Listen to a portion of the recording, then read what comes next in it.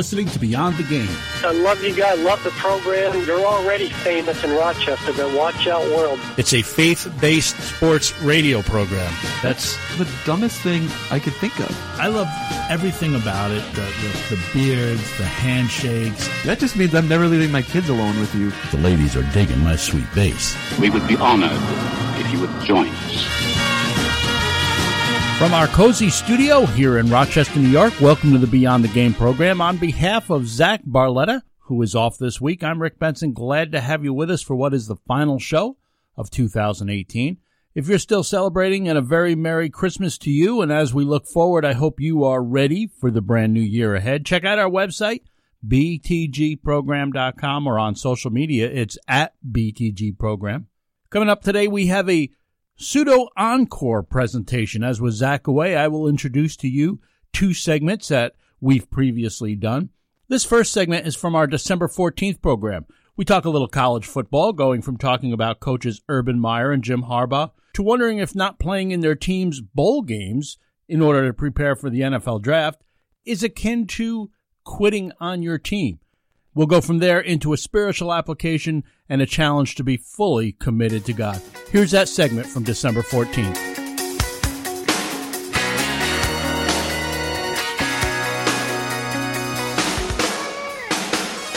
Welcome back to the show. This is the Beyond the Game program. So glad you could be with us. We're talking sports, but we're doing it from a faith-based point of view. As you know, Urban Meyer has announced he's retiring. He's stepping down after Ohio State's upcoming appearance in this year's Rose Bowl game. And he's cited a number of reasons for doing this, among which, of course, are continued health concerns. And he's had to make this decision before, retire due to his health. And he's always come back because of that passion that he has for coaching. And I'm not saying it won't happen again, but I don't think we're going to see him on the sidelines anymore. He's got these health issues that are serious health issues, a brain cyst that causes, among other things, these serious headaches due to the pressure he puts on himself. And there is a huge amount of pressure as a head coach of one of the top football programs in the country. But since he's made this retirement announcement, as unfair as it is, some people in sports talk media and even more idiots on social media have speculated that he's using his health as an excuse, that he is lying to protect his legacy, which clearly took a hit earlier this year when he was suspended 4 games at the start of the season due to his lack of action in dealing with an assistant coach who had domestic violence charges levied against him. And look, these were serious charges. I think Ohio State let him off the hook. I think Urban Meyer was wrong, but none of that matters. None of that matters. It is highly irresponsible. Unless you are in that circle of people with whom Urban Meyer talks to about his health concerns, it is irresponsible for you, especially if you consider yourself a journalist, to speculate on it.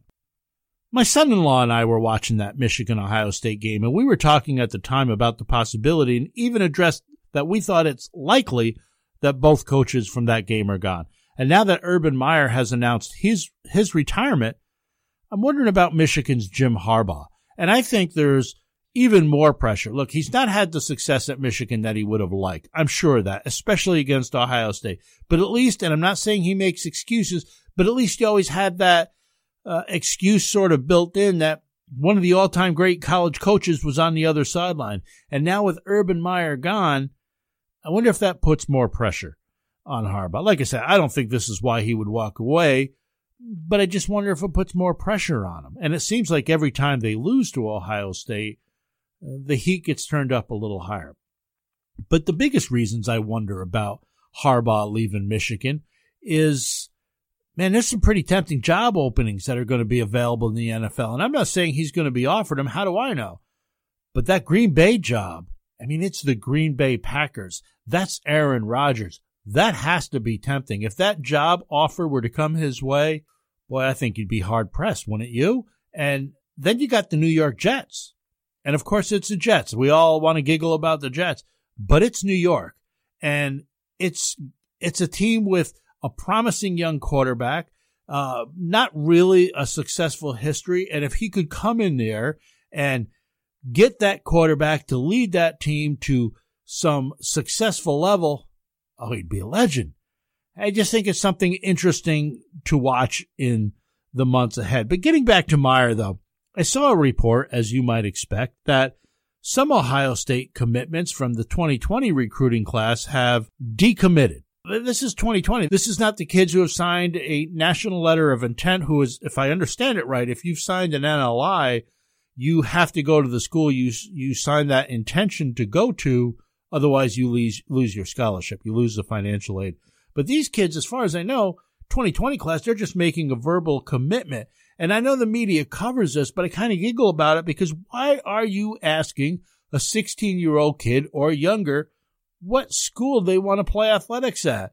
I mean, these guys don't even know for sure what girl they like, do they? How many times do you hear of players changing their mind? Now, if the coach retires, gets fired, I think there's more than good reason to reconsider. But this summer, I think there was a kid who committed to Virginia, within 20 minutes had decommitted, and if I'm not mistaken, recommitted again. I'm not demeaning the kid. I'm not demeaning his ability to make a serious commitment. I'm just wondering, why are you putting this kid in that position? Let him be a kid. Who cares until he signs that national letter of intent? And I do think it makes sense when a coach retires or gets fired. In fact, I think it makes so much sense that maybe if you're any scholarship athlete, you should be given an opportunity or a time frame to be able to opt out if your coach is removed. Consider yourself a running back, and you've gone to a school, you're playing for a coach who's a smash mouth, run first guy. Well, he gets fired in favor of a pass-oriented guy. Well, that's going to affect the amount of times you carry the ball. It's going to affect your draft status, maybe even how many plays you're in the game. Maybe you should have an opportunity to reconsider going to another school. But one of the commitment levels of college football players I am questioning, and I can't get my hands around this thing, how I feel about it. Players, this trend where players are choosing not to play in their bowl game because they don't want to risk injury and they want to prepare for the NFL draft. How is that not quitting on your team? How is it not bailing on your teammates? Listen, if you are worried about the draft and getting hurt for the draft, and if you are that draft worthy, then you are probably an impact player on your team. And now you're going to bail in the bowl game? And I guess what I don't understand is, why is the bowl game so insignificant as compared with the last 3 or 4 regular season games? What if a team had become bowl eligible and then lost the last 2 or 3 games? They're not ranked. They're maybe finished the season 7-6, but they've been bowl eligible for a while. Those last few games had no meaning. You were already bowl eligible. You're not ranked. You're not figuring into the college football playoffs. To me, the bowl game would be more exciting. Travel with your teammates, have some fun, go someplace and play a game, probably against a team you don't see very often. To me, it's quitting. I think it's a terrible trend. I don't know the answer to it because certainly I can't really say what someone else should do in that situation. Personally, I think you should play, but that's really up to you. But I think it's a terrible trend, and I think at some point you have to address it if you're college football, especially if your best players are saying, you know what, I'm not going to play in this game. The sponsors who put on those bowls, they're not going to take too lightly to it. I'm sure of that. But I think there's a challenge there for Christians. I think too many Christians opt out as if it was a college bowl game. 1 Kings chapter 8, verse 61 says, "Let your heart, therefore, be wholly devoted to the Lord our God, to walk in his statutes and to keep his commandments as at this day." There are millions of Christians in America, and yet come election day, maybe half of them will find their way to the polls. There are millions of Christians in America, and the divorce rate among Christians is not all that different from the divorce rate among the secular world. And for that matter, if there are so many people who claim to believe in Christ, why are we not having more of an impact on that lost world around it? I believe it's because many Christians are simply not truly committed. Take the fact that on any given Sunday morning, and any Sunday, there are empty pews in churches all over the country. Where is the commitment. If we truly believe, as the Bible says in Acts 4:12, that there is none other name under heaven whereby we must be saved, then why are not more Christians sharing that message of Jesus Christ and God's love and grace and mercy and see those empty pews get filled? It's because of a lack of commitment. Colossians 3:23 says, whatsoever ye do, do it heartily as to the Lord and not unto men. Real commitment does not have an on-off switch. Man, it is 365 days a year. It is 24 hours a day, 7 days a week. Your spiritual life is not a Sunday thing. It's as much a Sunday thing as it is a Monday through Saturday thing. If we're really committed to God, it will show. And speaking of church attendance specifically, the Bible says in Hebrews chapter 10 that we should not forsake gathering together, while at the same time that passage reminds us of God's faithfulness. Hebrews chapter 10 verses 23 to 25 says, let us hold fast the confession of our hope without wavering, for he who promised is faithful. And let us consider how to stimulate one another to love and good deeds, not forsaking our own assembling together, as is the habit of some, but encouraging one another, and all the more as you see the day approaching. Whether it's something that distracts us from church itself or something that distracts us from sharing our faith or growing in our faith, if we're not committed, it ends up becoming complacent. And we end up having a compromise of our convictions. We need to be committed. Mark chapter 4 verse 19 says, but the worries of the world and the deceitfulness of riches and the desires for other things enter in and choke the word, and it becomes unfruitful. God looks for commitment. God looks for those who are committed, and he wants to do a great work in them. He wants to accomplish a mighty work through them. 2 Chronicles 16 verse 9 says, for the eyes of the Lord move to and fro throughout the earth, that he may strongly support those whose heart is completely his. We were put on this earth to have an impact on those around us. By serving others, we're actually serving God. Let me encourage you to renew your commitment to him.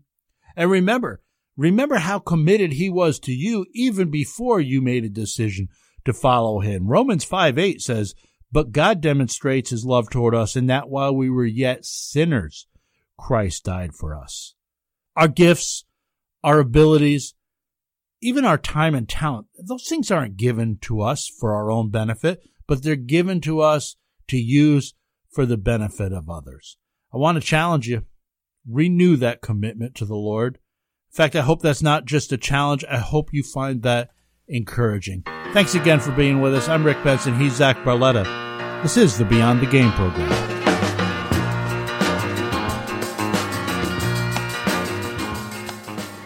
If you know a high school athlete looking to become their best self, think Roberts Wesleyan College.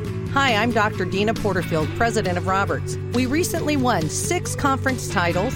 Our teams have made 3 NCAA national championship appearances, and 96 student athletes were named East Coast All-Conference. And Roberts has the only NCAA Division II program in Greater Rochester. Tell the athlete in your life about Roberts. Visit roberts.edu. When I have a home remodeling project, whether interior or exterior, I call McAfee's Remodeling Company. Family owned for nearly 2 decades, McAfee's Remodeling Company is the name I trust. Mike McAfee put a new bathroom into my house 3 years ago, and I'm still getting compliments on it every time someone comes over to visit. Mike and his crew are experienced and professional, and you'll be thrilled with their work. So give McAfee's Remodeling Company a call today at 402-1070. That's 402-1070. Or visit them online at McAfeeRemodeling.com. It took me a long time to be able to say Chandler has cancer, because that is such a scary word. When St. Jude finds something that works well with a certain cancer, they share that with everybody. And knowing that we don't have to pay for all of the medical expenses, that's huge. We just have to worry about helping Chandler, and he's just my heart. St. Jude Children's Research Hospital. Finding cures, saving children. Learn more at stjude.org.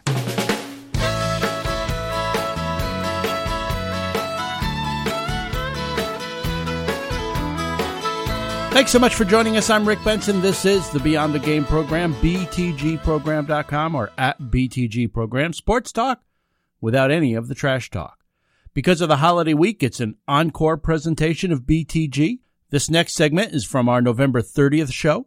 Zach and I will share why we believe that today's sports fans are privileged to witness firsthand the greatest era ever in sports history. And that discussion will lead us also to talk a little bit about how this is just as great a time to be a believer in Jesus Christ. I hope you enjoy it. Here's that segment from November 30th.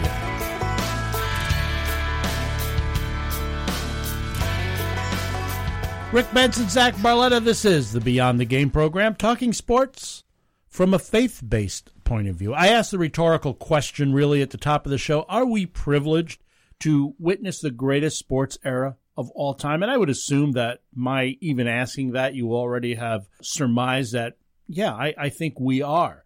Perhaps the first and foremost evidence of that is the incredible number of all-time great players. Hey, LeBron James comes to mind.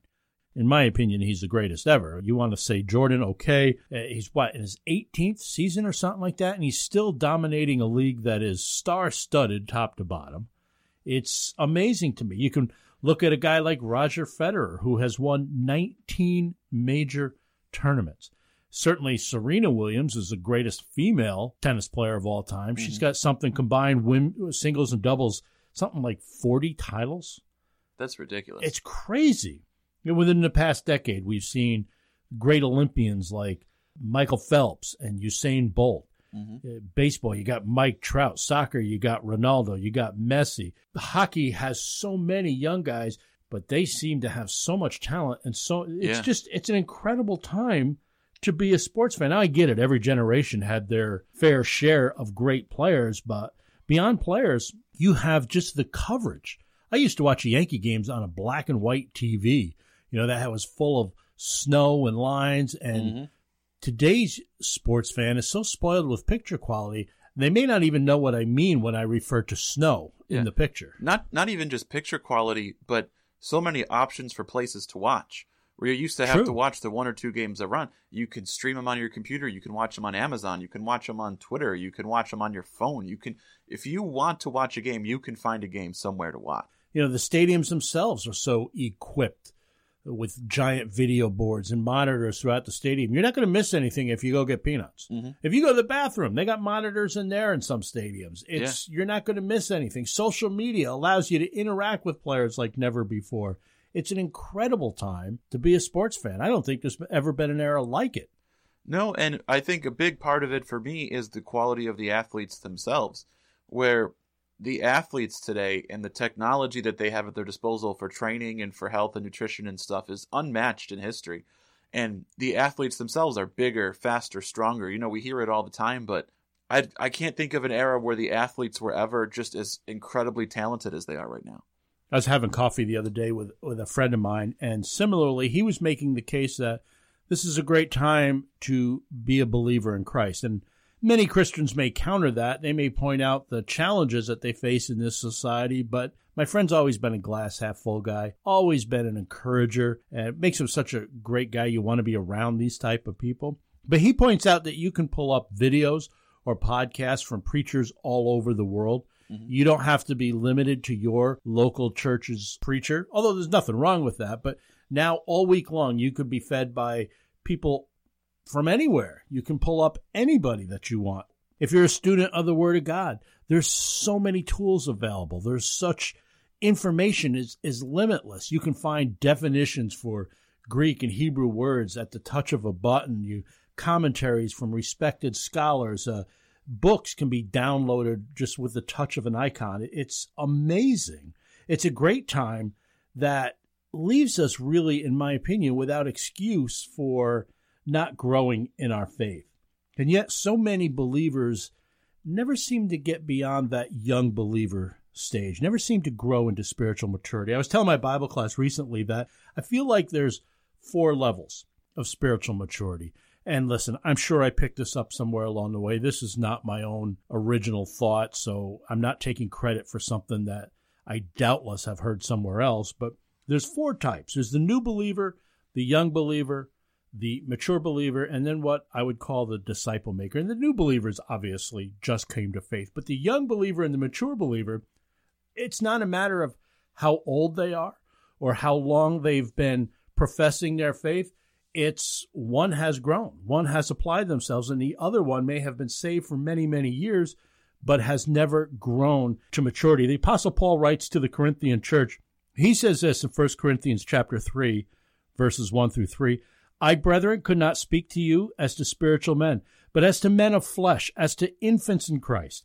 I gave you milk to drink, not solid food, for you were not yet able to receive it. Indeed, even now you are not able, for you are still fleshly. For since there is jealousy and strife among you, are you not fleshly, and are you not walking like mere men? If you don't put action to your faith, by sharing it with others, by regularly studying the Word of God, by times of daily prayer, by serving in a ministry or ministries, among other things, and you'll remain a young believer, only able to handle the milk of the Word, as Paul says, never really graduating to that point where you're chewing on the meat that I believe God wants to show you. A mature believer has done that. They're actively involved in their church. They are studying the Word of God, all those things I listed a moment ago, though they may not be necessarily focused on disciple making. But I think that's what I believe that Jesus is calling us all to do. He says in Matthew 28, verse 19, go therefore and make disciples of all nations. Now, don't misunderstand me. I'm not criticizing anyone that's not focused on disciple making, but I truly believe the greatest impact we can have on our community, on other communities, on individual lives is investing in people the way Jesus invested in his disciples. 2 Timothy 2:2 says, the things which you have heard from me in the presence of many witnesses, entrust these to faithful men who will be able to teach others also. Paul had these relationships in his life. He had a relationship on the one hand with Barnabas, who was the more mature believer. He invested in Paul. He set examples. He taught him. On the other hand, Paul had this relationship with Timothy where he was the teacher, where he was the example setter. And I think regardless of how young or old you are, we all need to have these relationships in our life. And we should be actively pursuing them. Maybe it's a weekly get-together. It doesn't have to be. It just needs to be somewhat regularly regular enough so that there's some accountability, so that you have an opportunity to hold one another accountable. Maybe you get together in person over lunch. Maybe it's coffee. Maybe it's time set aside for a Skype phone call. Maybe it's just a regular phone call, whatever it is, an hour or so where you meet with somebody, you go over, a little bit of small talk, of course, but then you're going to go talk about what you read in your Bibles. You're going to talk about the victories and the setbacks you had in your walk with Christ. Many churches today have discipleship programs, but a friend of mine has convinced me that the preferred phrase for that, I really like disciple making, because it describes what it truly is. Mm-hmm. We're making people who are focused, who will go out and do the same thing. Make disciples of Christ. In John chapter 15, verse 16, we read about Jesus talking to his followers. He's telling them, which by the way includes us, what he expects, and that's that you should go and bring forth fruit, and fruit that should last. Investing in others is a way to produce fruit that will last into eternity, will not spoil. The goal of a disciple maker is spiritual multiplication, make other disciples. The first step in that process, of course, is to accept the free gift of mercy and grace that God offers, made possible by the death of Christ on the cross and his subsequent resurrection 3 days later. On the cross, he paid the penalty of our sins. Thanks to his mercy, God doesn't give us what we deserve because he gave that to Jesus. And because of his grace, God gives us what we don't deserve, the rewards earned by Jesus. How do you get in on that gift, that free gift that God offers of love and mercy and grace? He asks just this, that you admit your sin and seek forgiveness, which, by the way, forgiveness of sins is only found through Christ. 1 John 1:9 says that if we confess our sins, he is faithful and just to forgive us our sins and cleanse us from all unrighteousness. So pray to God, admit your sin and your guilt. Tell him you believe he died on the cross for you. Tell him you believe he was buried and rose again, and ask him to forgive you and help you in repenting from sin. Romans 10, verses 9 and 10 says that if thou shalt confess with thy mouth the Lord Jesus, and shalt believe in thine heart that God hath raised him from the dead, thou shalt be saved. For with the heart man believeth unto righteousness, and with the mouth confession is made unto salvation. If we can help, please reach out to us through our website, btgprogram.com. Maybe it's even just to ask us to pray for you. Thanks for being with us. With Zach Barletta, I'm Rick Benson. This is the Beyond the Game program.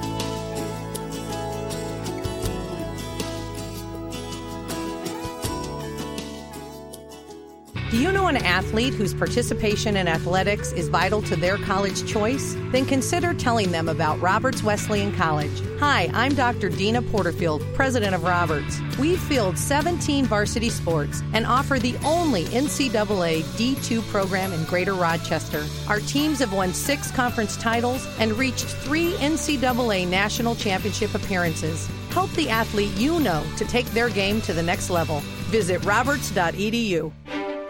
Hey, it's Zach. If you're a fan of unsolved mysteries, mythical monsters, murder whodunits, or just podcasts in general, check out my other show, the Myths and Mysteries Podcast.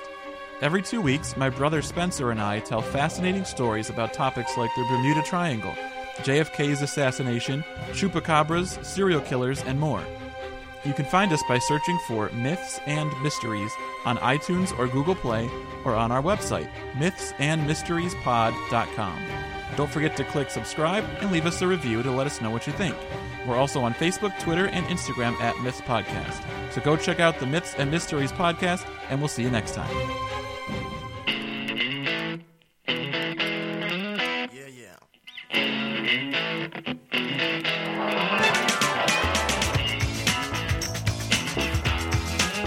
Well, that's going to bring us to the end of this week's program and the conclusion of this encore presentation of the Beyond the Game program. Remember that you can help us in our goal of using Sports Talk Radio to bring the gospel of Jesus Christ, as well as sharing biblical applications from the world of sports, to listeners all around the world each and every week. Your financial gifts help keep the Beyond the Game program on the air. Please consider a financial contribution to this radio ministry. To make a donation, visit our website, btgprogram.com. For Zach Barletta, I'm Rick Benson. We do hope that you have a happy and safe New Year's holiday. Lord willing, we'll be back together again next week right here at this same time. Be bold and be great this week, everybody.